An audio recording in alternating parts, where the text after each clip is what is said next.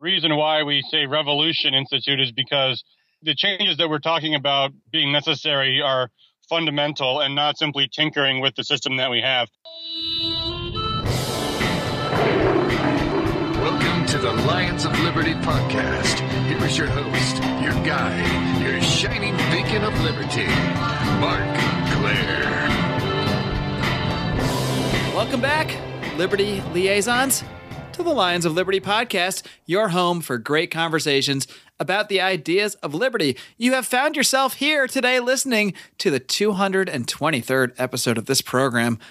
And that means you can find today's show notes featuring links to everything we discuss over at lionsofliberty.com/223.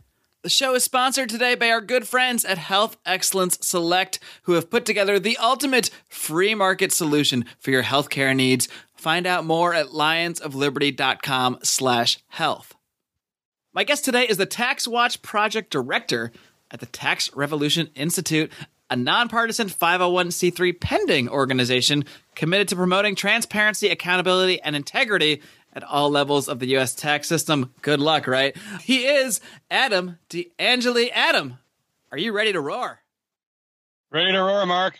All right, man. Great. Now, Adam, we've been trying to set this interview up for a while, a little behind the scenes here for the listeners, but it's an important topic. It's an important issue, and I'm really going to get into what you guys are doing at Tax Revolution Institute in a minute, but I want to learn a little bit more about yourself first. So why don't you just kind of start off telling everybody how you got involved in kind of politics in the first place? What sort of set you down the political path to even a point where you end up caring about these issues? Well, I first got involved with the Ron Paul presidential campaign in 2008, first as a volunteer and then as a staffer doing technical work for him. And then I ran a state campaign for the Ron Paul campaign in 2012. And that really got me into libertarian philosophy. And I've been working in politics ever since on candidates and campaigns. And Tax Revolution Institute's a very new organization. And they called me in to basically head up their Tax Watch project in their inaugural year, which is now. And how did they find you? I mean, did you actually have a lot of experience on the sort of tax side of things during your sort of your last few years of political activism? Well, not so much taxes as political project management. And I'd gotten to know our executive director, Dan Johnson, was involved with opposing the certain amendment to the National Defense Authorization Act that really infringes on American civil liberties. So I known him through that. And then Dan had gotten involved in this project and invited me to interview with them, and I, went over my credentials and I did do one tax fight here in Michigan last year. We had a ballot initiative on this entire statewide ballot to raise the state sales tax a percentage point, and we defeated that by historic margins. So I did a little bit of tax advocacy on that. And I also had worked in the state legislature here in Michigan, and I also did a year on Capitol Hill doing various policy work for lawmakers. So I got to know a little bit about the policymaking process there too. So you've been around the political block a little bit here, and you've gotten a chance to sort of see the inner workings of how these things happen, of how legislation gets passed, of how regulations get put into place. And my man Dan Johnson, who has been a guest on the show, I don't know if you know, Dan is actually one of the very first guests ever on this program about 2.5 years ago, and he's been on a couple times, both to talk about the NDAA and his organization, the Solutions Institute, and now he is involved with the Tax Revolution Institute. I do not know how this man finds time to eat or sleep or do anything but political activism, because he is absolutely everywhere, Dan Johnson. So one of the most remarkable activists out there. Oh, yeah, he's a very busy man. So you might just hear the name of the Tax Revolution Institute and immediately think that its sole purpose is, to be against the income tax and to sort of be an IRS watchdog. And those are certainly going to be elements of, I think, this institute as it grows. But this institute was actually started for a very specific purpose in response to, a very specific piece of legislation. So why don't you just go ahead and describe that for everybody and why it's so important to the point that an entire organization was started specifically just to fight this?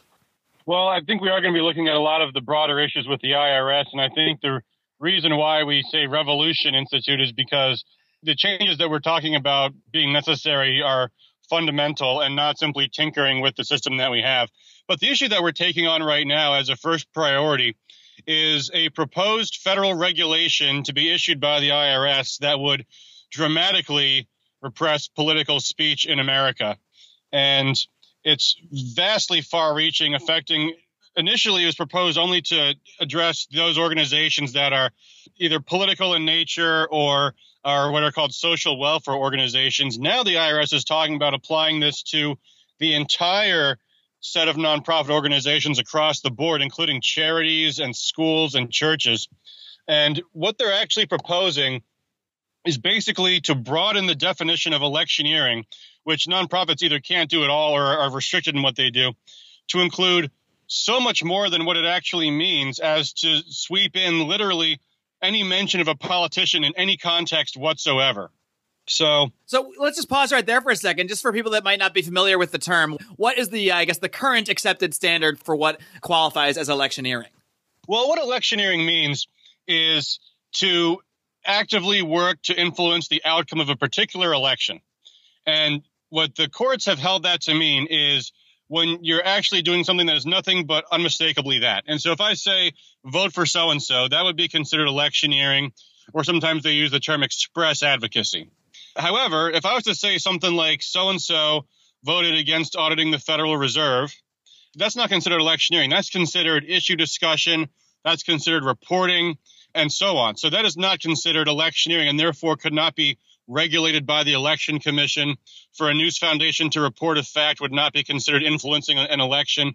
Under this rule, all of that would apply, even to the point where if I was to say, you know, Hillary Clinton and Donald Trump are two candidates for president of the United States, that would be considered electioneering just by virtue of having said that. Just stating the facts of the day, even not even supporting a candidate or not would even qualify as electioneering? Right. It's bizarre how far-reaching they've chosen to define this. And the reason why we suspect is, and actually there's evidence of this, is a response to this whole scandal at the IRS of them improperly targeting political organizations for additional scrutiny. And this was a big disaster for the IRS. A lot of people had to resign, and they issued a report saying, you know, what was wrong? What can we do about this? And what they basically came up with was, among other suggestions, was, you know, if everything that these guys were doing was illegal, there'd be no ambiguity, and therefore we wouldn't get in trouble again. So it seems to us that the major reason the IRS of all people is pushing for this rule is not because they actually necessarily want to repress political speech, but they want to provide legal cover for themselves. But that's far beyond what the rulemaking process was ever designed for. So, Adam, you're using the term rule there. So is this just something that can be changed by the whim of regulators or people within the IRS, or is this something that would have to be done by lawmakers? It would be done by the IRS. The way it works is the federal rules and regulations are meant to clarify when the law is not specific.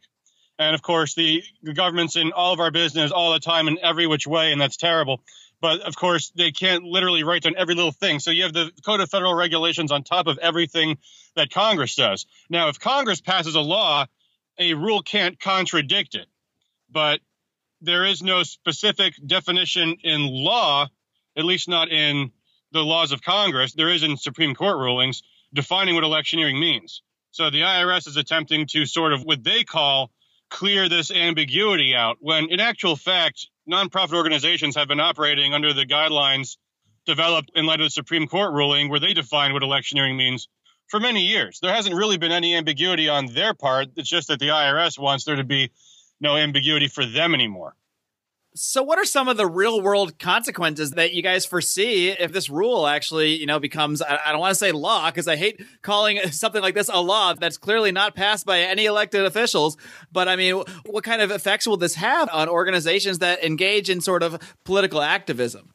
Well, without question, the groups that feel the worst outcomes of this are the actual groups that are involved in the public policymaking process. And that means groups like, for example, Campaign for Liberty, or other groups that would actually try to pass and defeat legislation. Because an essential part of that process is actually reporting how politicians vote when votes come up. And that's the way that the public is informed what's going on, and that's the way the public impresses upon the lawmakers what they need to do and how they ought to vote. So taking away that ability from groups that need it in order to actually function to advocate for policy changes would basically silence them. And the same applies even more dramatically for nonprofit educational institutions. So, for example, groups that don't actually lobby to pass legislation, but simply recommend things, think tanks and, policy centers that analyze things, and groups like the League of Women Voters that report how politicians vote. They would all be basically shut down from any of those activities. And that is a real concrete inhibition on their First Amendment rights to inform the public about what's going on and what policies affect their lives. But secondly, because the rule is written so broadly, just the legal exposure caused by how easy it would be to inadvertently infringe on this new definition of electioneering poses real legal risk for nonprofits as well.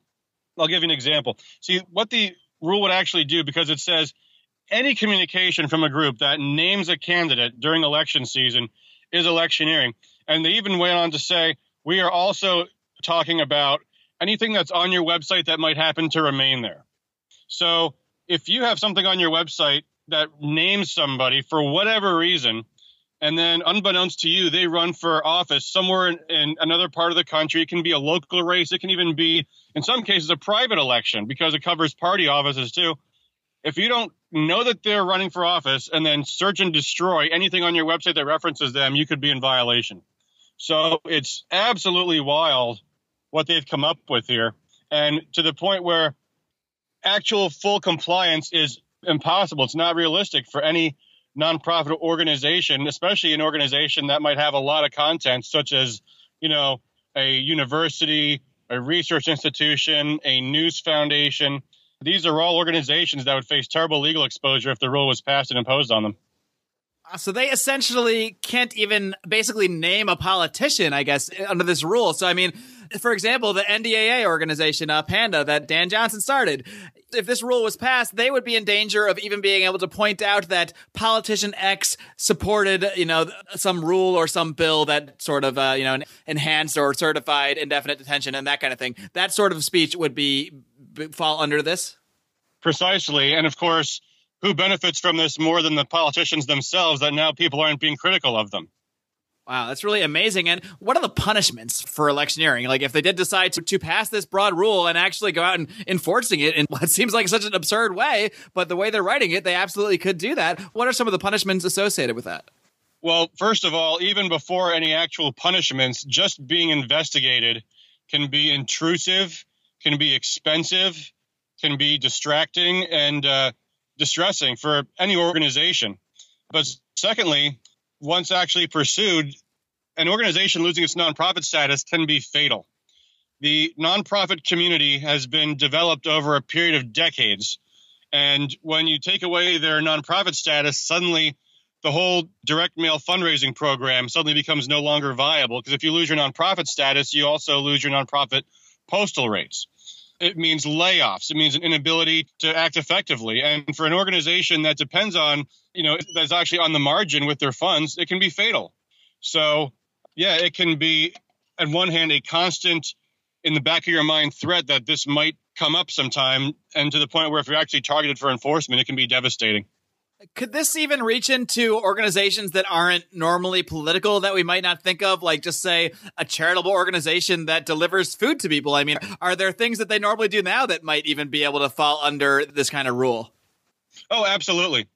If an organization gives someone a Philanthropist of the Year award and, next year a retiring mayor says, I recommend that guy run to replace me, the rule actually says even someone, what's their term, proposed for office, that counts too.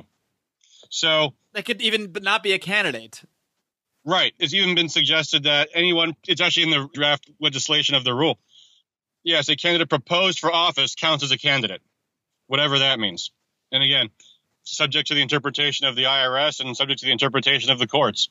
That is just unbelievable. Yeah, it's very bizarre how far they would go with this. But even if they were to whittle it down to just the political organizations, just the activist groups, those groups have a right to advocate for policy changes. And the nonprofit community is the basis for civil society in America. I mean, they are the only bodies besides the actual for-profit companies who, of course, have a vested stake in legislation They're the only body of organizations that actually represents the public good. And we might not agree with one group or the other's position on what that means. But as a whole, when you clamp down on the speech of that community, the political space is left with the candidates, the parties, the PACs, the lobbyists, all the groups who have the least interest in these issues and the least interest in the public good. Adam, we're going to continue to discuss the plan that Tax Revolution has to combat this rule in just a minute. But first, I need to take a little time out to tell our listeners about a new plan for their healthcare from our friends at Health Excellence Select. You know, I'm a freelancer and I purchased my own health insurance, and I was hit by some serious sticker shock after the implementation of Obamacare. My premiums and deductibles were skyrocketing. And as someone who keeps myself pretty healthy, I knew that I was getting a raw deal for a product I simply didn't want. This caused me to seek an alternative, and I found an amazing alternative in the form of health sharing, a killer concept where healthy individuals agree to share their medical costs. That's right, it's a voluntary free market system for paying for your healthcare that also, thanks to an exemption, covers the Obamacare mandate. Our friends at Health Excellence Select have kicked it up a notch by creating a full service package to handle all of your healthcare needs. Trust me, I'm not just a proponent of health sharing, I'm also a client. This has been one of the greatest things I've ever done to leave the Obamacare system in favor of what our friends at Health Excellence Select are doing. To learn more, head over to lionsofliberty.com/health. And don't hesitate to give my man Jeff Cantor a call at 440-283-6849. Be sure to mention Lions of Liberty. How does the Tax Revolution Institute propose to actually fight this? Because, I mean, when there's legislation involved, you can just lobby your congressman and say, don't pass this law, don't pass that law. But this is actually just a rule that the IRS is intending to make or proposing to make. So how can you actually fight people that were really unaccountable in the electoral system? Well, you still can work through Congress, because if Congress passes a law to prevent the rule from being implemented, then the IRS can't do it. And as a matter of fact, fortunately, Congress has actually been defunding the IRS from implementing this rule. The concern that we have is that these defunding measures are always temporary, and therefore, as the IRS has said, they still want to pursue this, so it might come back up again at any time. Right now, the prohibition expires the end of this September. So we're urging people to advocate that Congress actually pass legislation to put into the code what electioneering means. It should be in the election code, basically to codify the Supreme Court case, which was where they said it means it's a bright line test of express advocacy, and therefore prevent the IRS preemptively from defining it differently. So, Adam, we kind of we've gone over this rule. I don't know how much more we can talk about this one issue, but it is the most important one, because if this passes, I mean, the Tax Revolution Institute might not even exist to, pursue a larger mission. But I do want to discuss that a little bit. So, what is some of the larger mission beyond this rule? Hopefully, you guys can keep this thing at bay permanently. Hopefully, if we can actually get a bill passed of some kind. But what is a larger goal that you see of the Tax Revolution Institute? What are some larger issues with our tax code that you guys plan to pursue in the future? Well, it's hard to know where to start with that one, because there's, of course, so much. I mean, the tax code in general is, enormously arbitrary and unfair and burdensome and expensive. And of course, enforcement is really, really awful in the way people's constitutional rights are trampled on, that they aren't treated as, well, let me explain. When in criminal law, you have certain rights as a defendant. In civil law, like if one person sues another, you have equal footing, right? But when the government sues you in civil court, you have all the burdens of being a defendant in a criminal trial. The punishment can be just as bad as in any criminal trial, but yet you don't have the rights that you have in a criminal case, such as the presumption of innocence.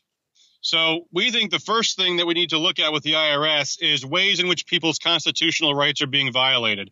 And that includes things like civil asset forfeiture abuse, where the IRS is able to confiscate people's property and money without having proven them guilty of anything, and left it to them to prove their innocence. It means simplifying the tax structure so that people aren't paying more just in compliance costs than they are in taxes themselves. But obviously, that's a very, very complicated thing to begin going about doing. So I think what Tax Revolution Institute seeks to do is to expose some of the worst problems with the IRS and how their actions impact people and disregard the constitutional rights, and come at it from that angle. And then looking at that, trying to find some way that we can simplify the tax code and change the enforcement mechanism so that people's rights are protected and that we have a tax system that actually works the way we would imagine one would, which is that it simply collects, a portion of people's money for whatever services the government deems absolutely necessary. And of course, there's a lot of questions about what exactly the scope of government should be. At TRI, we want to focus more about the IRS and about enforcement and really stick to the question of what people's rights are. So that's what our focus is going to be on down the road. Yeah, because in tax court, I mean, like you said, you're not presumed innocent. You're actually presumed guilty, essentially. You have to go out of your way to find the evidence to disprove whatever the IRS is claiming about what you owe them or whatever, malfeasance they're charging you with. You have to find a way to prove yourself innocent, which is literally the exact opposite of the way our criminal justice system is supposed to work. Right. I mean, the horror stories are endless with people who have been gone after by the government, because the fact is, if they want to destroy you, they can, and there's nothing you can do about it. They can destroy you just with court costs alone. And there's no remedy for it because the money just comes from the American taxpayers. Now, Adam, as you know, there's a popular phrase, a popular meme that goes around known as taxation is theft. So I got to ask, do you guys at Tax Revolution Institute, and maybe you can't speak for the Institute, maybe you can just speak for yourself here, but I mean, do you believe taxation is theft? How far do you go with the revolution against our current tax system? Well, that's my personal opinion, but I can't comment on the Tax Revolution Institute's attitude towards taxation in general. I don't know that the American people all see it the same way. I think a lot of people are of the belief that there's no other way that we can fund things that we need. And so TRI is not interested in challenging that position just now. We think the most important thing right now is to start with what people agree on and can bite into, which is that the system as it is right now is absolutely not fair to the individual and certainly not to the defendants. I mean, yeah, as far as the question of, because if taxation is theft, then obviously what the IRS is doing is inherently wrong. I don't think that's the case we want to make right now, because it undermines all the stuff that I just went over. Because if the IRS can, if we should say, well, the IRS should just be abolished completely, well, then why nitpick at this little issue? And our perspective is because the IRS is doing things that are well beyond even what its constitutional authority is. I mean, what it's doing now is essentially overruling Congress and the courts, which in a lengthy process have deliberated what different types of nonprofit organizations can and can't be able to do. So, yeah, I mean, personally, I have to admit, since you asked me, I do think taxation is theft, but that's an opinion that I'm not sure TRI shares as a whole, and I don't want to represent that to the public. Gotcha, right. Because, I mean, despite our philosophical, beliefs about certain things and whatever members of that organization might hold, you do have some very specific political goals as well. And maybe putting out some of that philosophy can actually harm some of those political goals and harm the legitimacy of the organization overall. And when there are so many very serious and very near problems that can be addressed, such as this rule that we've been discussing here today. So I think that's definitely a fair point of view for the organization to take as a whole. Before I let you go, Adam, why don't you just kind of give me a summary of maybe a little bit more about Tax Revolution Institute, how people can get more involved with it, how people can get involved with combating this rule on their own and through you guys as well. Well, the best thing to do is to sign up on our website, which is taxrevolution.us. And from there, people can receive email alerts from us about what's going on with pending legislation. I mean, there's an ongoing number of issues with tax policy in Congress all the time. And what TRI does is we monitor what's going on in Congress, what's going on at the IRS, and report on the latest developments in policy and sometimes in politics about these different things. And then, we encourage people to get involved, to contact Congress, and especially to contact people they know affiliated with nonprofit organizations and direct them to take action. Because the nonprofit community in this country is absolutely enormous. It includes literally millions of organizations. And together, they clearly have the critical mass you would need to address the issue with Congress. So the best thing to do is go to taxrevolution.us, get informed. You can download our full report, which goes into amazing details about how this rule came about and what exactly it does, and learn more and get involved. That's the best thing they could do. And join our coalition about this, too, because we are working to build a coalition of organizations that oppose this rule. And they can find out more about that on our website, too. Yeah, that's a good point, because regardless of the political beliefs of any organization out there that this would fall under, which is essentially every non-for-profit organization, I think that's an excellent point of building a coalition here, because, you might have, thoughts about philosophy and political goals outside of what Tax Revolution is talking about and outside of this specific rule. But when it comes to this specific rule, this is something that every single nonprofit should be able to get behind and come together for. So I think that's very important. Yeah, absolutely. It's a nonpartisan issue. All right. Well, Adam Angeli, thank you so much for coming on the show today to discuss this very important rule. We're going to do our part to get the word out there about this, because it certainly is frightening. It's a terribly frightening attack on free speech in this country. And something like this is just, it's one of those lines in the sand that just cannot be allowed to go unchallenged. I appreciate it, Mark. Thanks for having me. Thanks, Adam. All right, guys. I hope you enjoyed my conversation there with Mr. Adam DeAngeli, a guy who's out there busting his hump to try to create a little more fairness in our system and, in the short term, protect the rights, the free speech rights of organizations out there who are trying to create political change. Because if the IRS implements this rule, it will effectively ban political speech. I mean, there's no other way to put it. It'll ban the political speech of so many organizations that are out there trying to create political change. Not just liberty organizations, organizations of all ilks. And this is really one of those issues that you can reach out to your liberal friends on, your progressive friends, your far-right friends, whoever, and say, hey, guys, I know we don't agree on everything, but look at this. Look at what the IRS is doing. Look at what they're trying to do here. This is something that's clearly wrong and is clearly going to hamper the speech of so many organizations. So this really is a uniting issue. It should be anyway. Whereas we may argue about taxes all day long with our Republican friends and our Democrat friends, and they may have completely, vastly different views on the legitimacy of taxation than many who listen to this program do.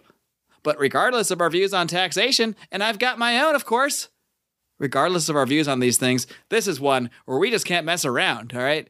This is one that is so clear-cut that anybody, any political activist whatsoever should be able to get behind the idea of keeping this rule from being put into place. So please do head over to taxrevolution.us. Please do find more about how you can spread the word about this and how you can help the fine folks at Tax Revolution create a little political change of their own. Now, guys, I feel a little bit of a rant coming here, but before I get to that, I want to invite you to come rant with us by joining our private Facebook group, the Lions of Liberty Forum. If you just type that in your little Facebook search bar, Lions of Liberty Forum, it should pop right up, request to join, and as soon as I check you out to make sure you're not some kind of spam bot, I'll let you right in to join this conversation. You can also follow our main Facebook page, facebook.com/Lions of Liberty, where we'll post all of our podcasts, all of the show notes you can find linked there, and you can, of course, find us on the Twitter.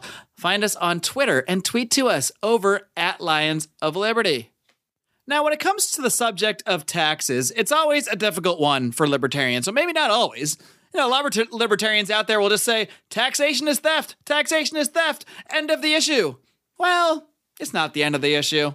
Because while I have a certain amount of appreciation for the taxation is theft concept, it doesn't really tell anybody anything. It doesn't really explain why we feel taxation is theft in many circumstances and address the reality of how things would be funded. Now, a lot of people might think, no, taxation is not theft because we get all these services for it. Well, that's obviously not a legitimate argument. If a mugger comes up to me and asks me for all my money, asks me if he's pointing a gun at me and demands all my money and I give it to him, it doesn't really matter if he uses some of that money to, come over to my house and throw me a birthday party. I mean, I might think it was a fun party, but at the end of the day, he still stole my money. He still held me up. So obviously what the money is being used for is not a legitimate argument.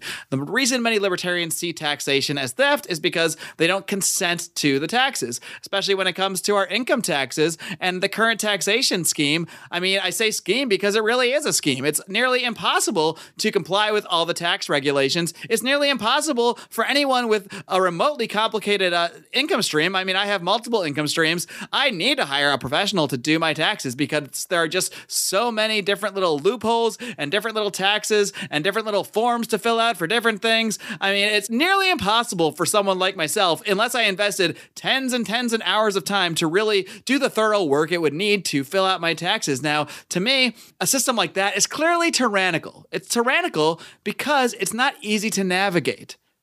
You can navigate this tax system if you're a major corporation, and you can hire an army of lawyers to figure out, all the little loopholes you need to get around to make sure you're someone like GE that ends up with literally paying no taxes at the end of the day. If you're a guy making $10-12 an hour, I mean, I don't even know how you're going to afford to hire an accountant, let alone, find a way to navigate this tax code and pay your quote-unquote fair share of taxes. Now, the reason the taxation is theft meme is just a little too simple for me is because, well, look, a lot of the services, quote-unquote, that we get do need to be provided in life by somebody. Now, obviously, many libertarians are going to disagree with the current structure, the coercive natures of our system, the income tax.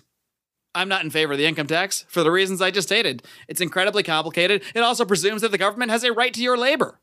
They're taking a percentage of your labor, of your life. However, in any society, a quote-unquote free society, being no exception, we're going to have a judicial system, or at least we should. We're going to have police. We're going to have fire trucks. We're going to have roads. Many libertarians make excellent arguments for ways in which these services could be provided through voluntary organizations, through cooperation, through that sort of thing. I'm all for these things. However, we're not going to get to a place where we have voluntary funding of these services tomorrow. There's a legitimate need for the government to take in some amount of revenue to perform these basic services so long as they hold a monopoly on them. We can't just ignore the fact that the way our society is currently built, it's going to require some source of funding. Now, I appreciate the fact that many libertarians are out there coming up with alternative methods of taxation. Or not even taxation, methods of funding, I should say. Whether it's crowdfunding, Austin Peterson has brought up the concept of lotteries. Now, I'm not a big fan of the lottery system right now because the state will ban gambling while running their own lottery system. Now, that's a sham. But just the concept of a lottery system in itself, in order to raise funds, there's nothing wrong with that. That can be a voluntary method of raising funds. There are a lot of ways we can move society to do this. But unless we're presenting those options to people and advancing that conversation, just simply saying taxation is theft, well, I'm just not so sure that that really teaches anybody anything about libertarian ideas. I could be wrong. I could be totally wrong here. But I really feel that as libertarians, as people that are against the use of force, we can't just also neglect to address how our current society is structured. And I think it can be a fine line to walk, but we can do both. You can remain principled, point out what's wrong, and still say, okay, but here's why the income tax is really bad. Here's why the IRS is really bad. Because I just can't think of a worse system of taxation than the income tax, than the IRS, than this tyrannical system that we have now. So yeah, I'm with you guys. I want a system where all of this stuff is funded voluntarily. But in the meantime, my God, let's focus on the important things. Let's A, not let the IRS clamp down on free speech, and B, let's end the IRS. Let's end the IRS. End income taxation. These are achievable political goals. I actually believe that. I actually believe we could achievably end the income tax, end the IRS in my lifetime. But I don't think we'll be able to end all coercive taxation in my lifetime. So that's the way I view that. Maybe I'm wrong. If I'm wrong, come on over to the Lions of Liberty forum and tell me why. Or you can even email me, Mark, M-A-R-C, at lionsofliberty.com. And bitch me out in private. I'm cool with that too. Whatever you guys got to do to advance this conversation, because that's what I'm continuing to do here. 3 times a week, Monday, Wednesday, and Friday. You can find a new episode of Lions of Liberty, of course, Friday, being hosted by my good friend and associate, John Odermatt, his weekly look at the criminal justice system. You're going to get another one of those this coming Friday. So tune on in for that. And until next time, my friends, live long and live free.